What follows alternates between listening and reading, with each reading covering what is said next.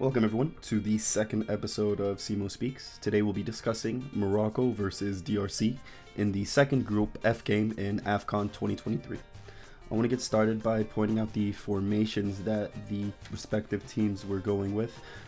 Morocco started off with a 4-1-4-1 formation, but quickly started adjusting shape more to a 4-1-3-2, while DRC consistently stayed in a 4-2-3-1.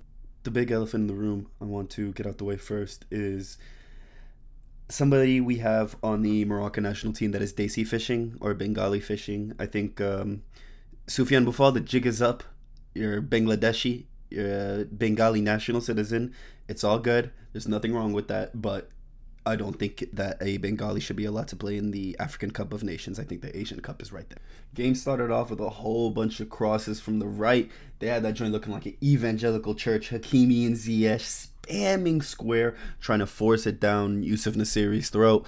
A minute and a half in, Hakimi crosses it into the box. It pings off of Yusuf's fat forehead. Gets deflected. Regardless, great attempt. But by the 6th minute, Achraf Hakimi gets a cross from Ziyech. Hakimi right foot shot, center of the box into the center of the goal. First goal for Morocco. I think there's no denying that Morocco's intensity dropped off heavily after the first goal. Around the 19th, 20th minute, Boufal and Unahi were just having fun in the box. No real interest in scoring the goal, I think. Really looking for some type of flashy play. That was my interpretation of it. It could have been something that I wasn't seeing, but wasn't a fan of seeing Boufal holding onto the ball for too long. On top of the intensity dropping, I think there was a few defensive lapses, although they tried to overcompensate for them in some instances. I think around the 29th minute, all 11 were back in the box to defend against the DRC. I'm not necessarily sure that's the best strategy for a team that really likes to counterattack. Having all 11 in the box really is going to set you back. In terms of, say, Bono does save a goal or some type of deflection, it's going to take much longer to start the counterattack as opposed to at least having one outside of the box, obviously in a non-offside position. Similar to the game against Tanzania, we saw that Hakimi and Ziyech really like to overlap over on that right side, and Regragui is happy to accommodate, switching constantly between a 4-1-4-1 and a 4-1-3-2. We saw that he wants those crosses to come in constantly, whether it's for Josep and Nasiri in the front, or for whatever trailing striker, second attacker, center forward, whoever it may be, that's right behind him. The overlapping by Hakimi and by Ziyech wasn't as effective against DRC as it was against Tanzania. We see that because DRC wasn't necessarily applying a low block the whole entire game, and they didn't mind leaving their defenders one-on-one against an attacker or a winger. They rely a lot more on zonal marking as well as man marking, and we see that around the 30th minute when Gideon Kololo has a fantastic tackle on Achraf Hakimi, which allows play to break the other way for DRC. Unfortunately, it doesn't lead anywhere. Morocco is able to recover the ball, leads it to a fantastic cross over to En-Nesyri, who unfortunately has a poor first touch, taking into consideration the pressure behind him. I think that is the style, as well as that's the play scale for Nasir. I think that's as good as it'll get. I don't think you can ask him to do a lot of hold-up play. I don't think that's necessarily something he does a lot for Sevilla. He will do it, but it's not something that he excels at. Nasir is a number 9, a classic number 9 who likes to get the ball, go running with it, not necessarily jinky-majinky his player, but hit it as hard as he can into the back of the net. At the 35th minute, Inonga has a pretty rough head injury in the box. A lot of debate by the commentators as well as by people on social media whether or not it was a handball foul or whether or not it was a cynical physical foul. I think it's a pretty clear foul anywhere else on the field, and that's why I would say it's fine to be given in the penalty. I think Inonga's lucky he didn't have to miss the rest of the game. He was bleeding pretty profusely. It looked like crazy scenes, but penalty is taken about 5 minutes later. It's saved by Bono. It looks like the penalty taker kind of skewed it a little bit, trying to go for that bottom left into the corner of the goal, but bounces off the post at the same time as Bono deflecting it. After Amala gave up that foul in the box around the 35th minute, 43 minutes, he has an incredible sequence to progress the ball up. He turns into prime Ronaldinho, but this time in the middle of the pitch as opposed to on either wing. 11 minutes of stoppage time. Nothing really crazy happening outside of a minute in. Boufal tries to dummy it, does some nonsense. Who knows what's going on there. The commentators say Bono makes his first quote-unquote save interaction at the 45+6. I think it's incredibly stupid and pointless. I think it's a useless stat. First save interaction, I guess that's a fun fact. I found it much more exciting. 45+8, Inonga absolutely picks Ziyech's pocket. I mean, the guy's bleeding through the gauze on his head, and he's able to go into Hookafin Ziyech's pocket and take out a goal.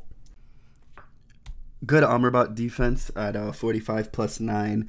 I just don't understand this guy, how he plays for Manchester United versus how he plays for his national team. I mean, obviously it's two different play styles.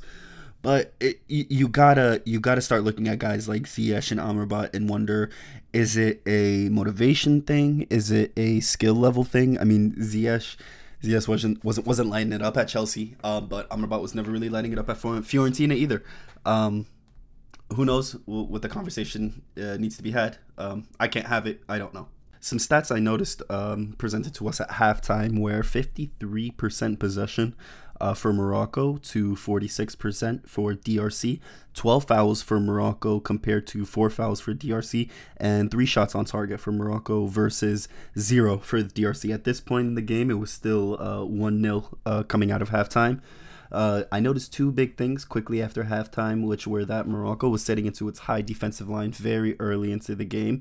They wanted to maintain that 4-1-4-1 shape, but having that second line of center mids rotating between having 2 DMs, pivoting, having 2 attacking mids. It was very interesting stuff, but quickly set into their playstyle, which is working on the counter and anti-possession. At the 50th minute mark, there was a horrible Buffal dribble that exposed his true Bengaliness.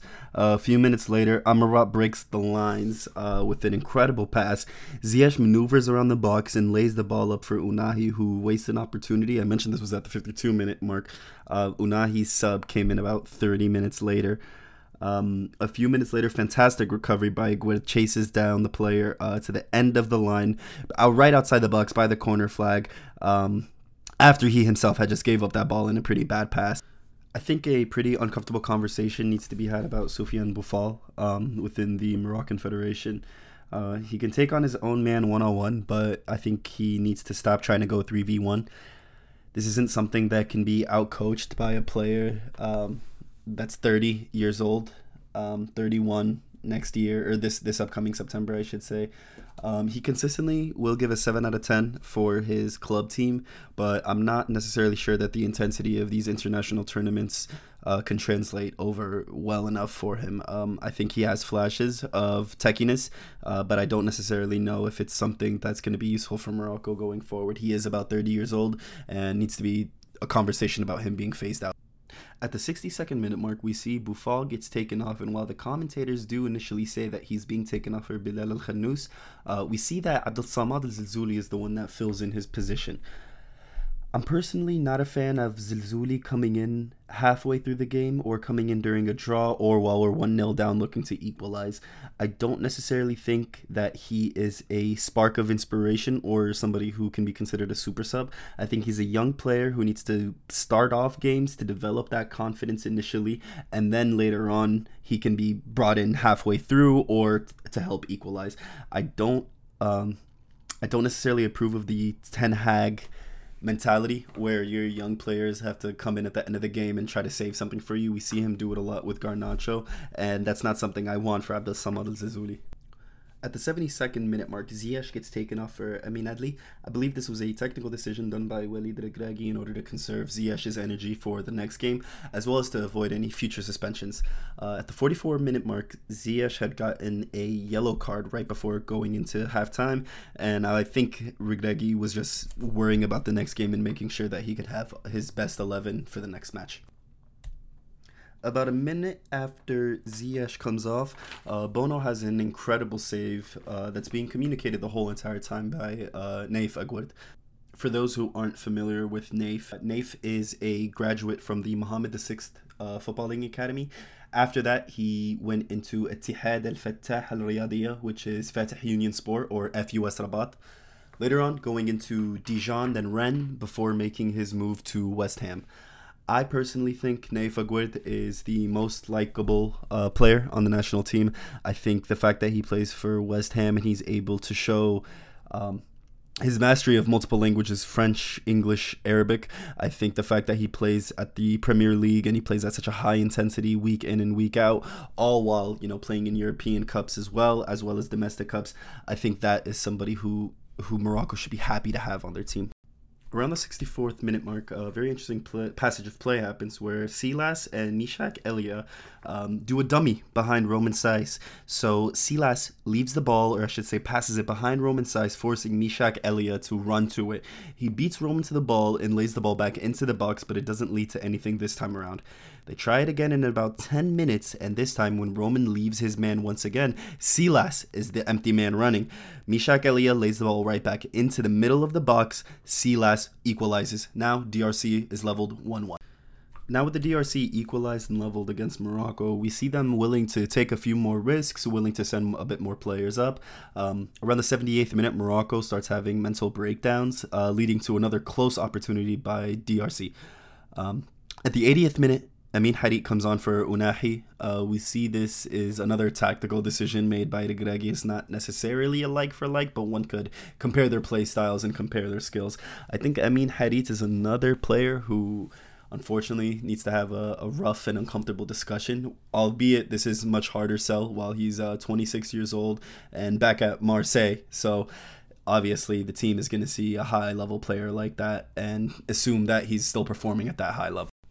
Ayoub El-Kabi also came on at the 80th minute mark, and I think that guy's an enigma to me. He's a Chinese NFT. He's not really, doesn't exist.